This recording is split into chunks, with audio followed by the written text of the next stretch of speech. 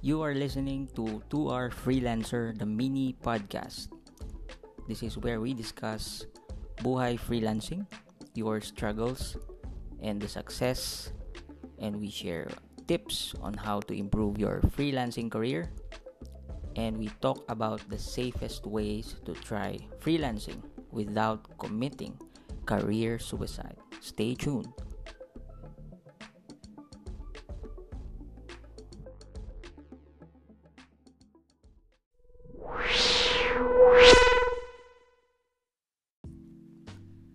And here's a question from a private message. Is it really needed to learn English when you want to enter freelancing? Yes, you need to learn English. I'm not saying that you need to become affluent by speaking or by writing, but at least kailangan conversational. Kasi it's hard to deal with clients. It's hard to talk with clients if you are not effective at communicating yourself. It's also hard to sell your idea to the client if you are trying to prove that you are the one that they need, if you are the best pick for them. So, how would you improve your English skills? I would say you need to read a lot. You need to consume a lot of English materials. Maybe the easiest method I would prefer or recommend is watch English shows, TV series, para at least medyo entertained ka pa. Nanonood ka, entertained ka pa, natututo ka pa. Also, you may also want to take some exams online, which are free, by the way, to improve your grammar skills. And ganun lang siya. Ako, I wasn't really this effective or conversational when I was still learning. Nung estudyante pa ako, pinagtatawanan pa ako ng classmates ko dahil simpleng grammar lang, mali-mali. So, ganun talaga. It's part of learning process. You have to be geared so you can be more effective when you talk to anyone in the freelancing industry. Okay? I hope I answered that one.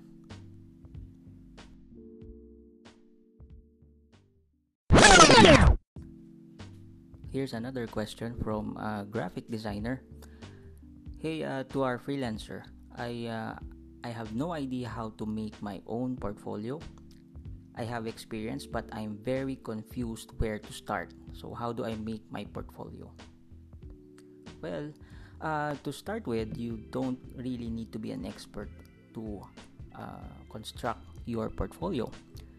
The important thing lang naman na kailangan mong gawin is to prove that you can do something which your client needs. So sabi ko nga, if you have chosen a particular niche, let's say for example you are a designer and you are doing shirt designs.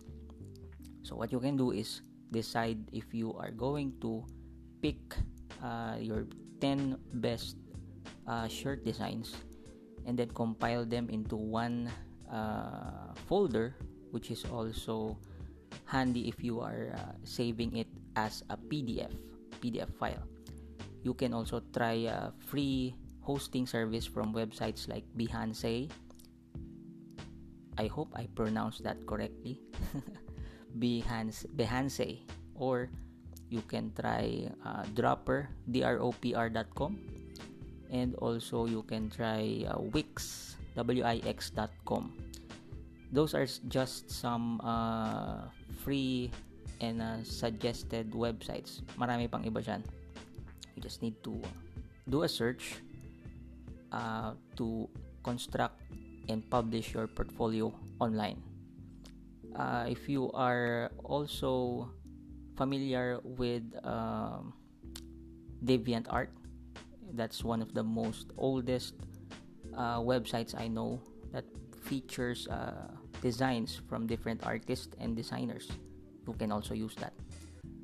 The key to producing a portfolio is you don't have to overdo by featuring a lot of designs.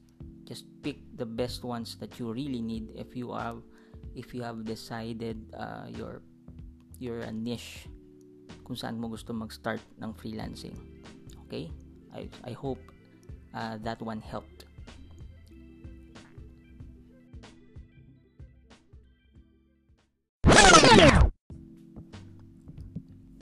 And we have another question from private message.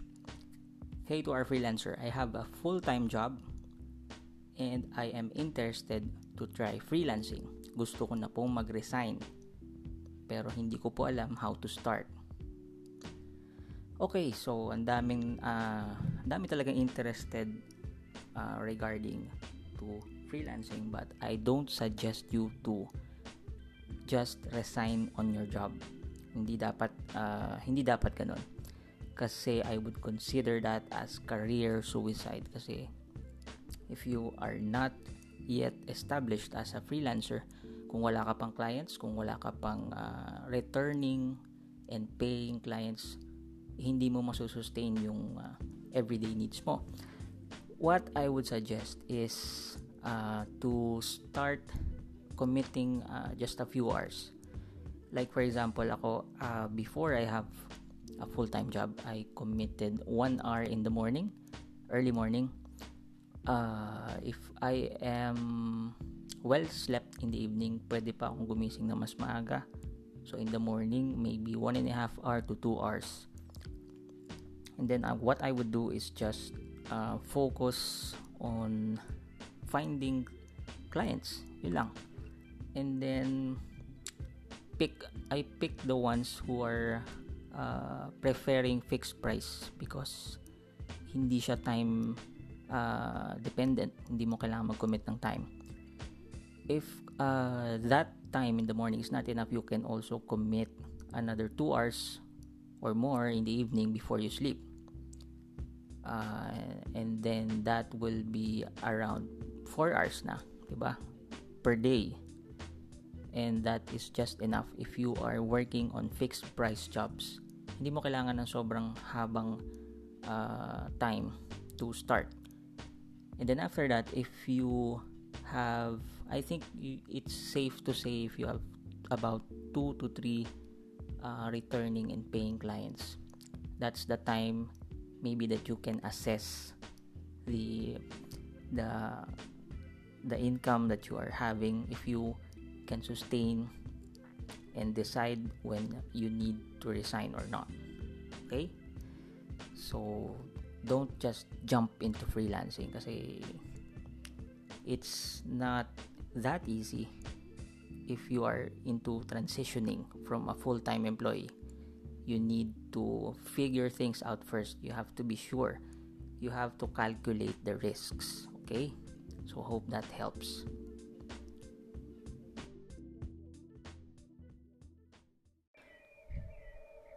Hey freelancers, thank you for listening to this mini podcast. We are excited to bring out more content and more episodes will be coming your way. We encourage you to please send your questions if you have.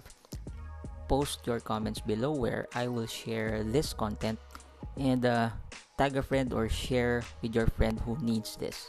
Okay? Thank you and have a nice day.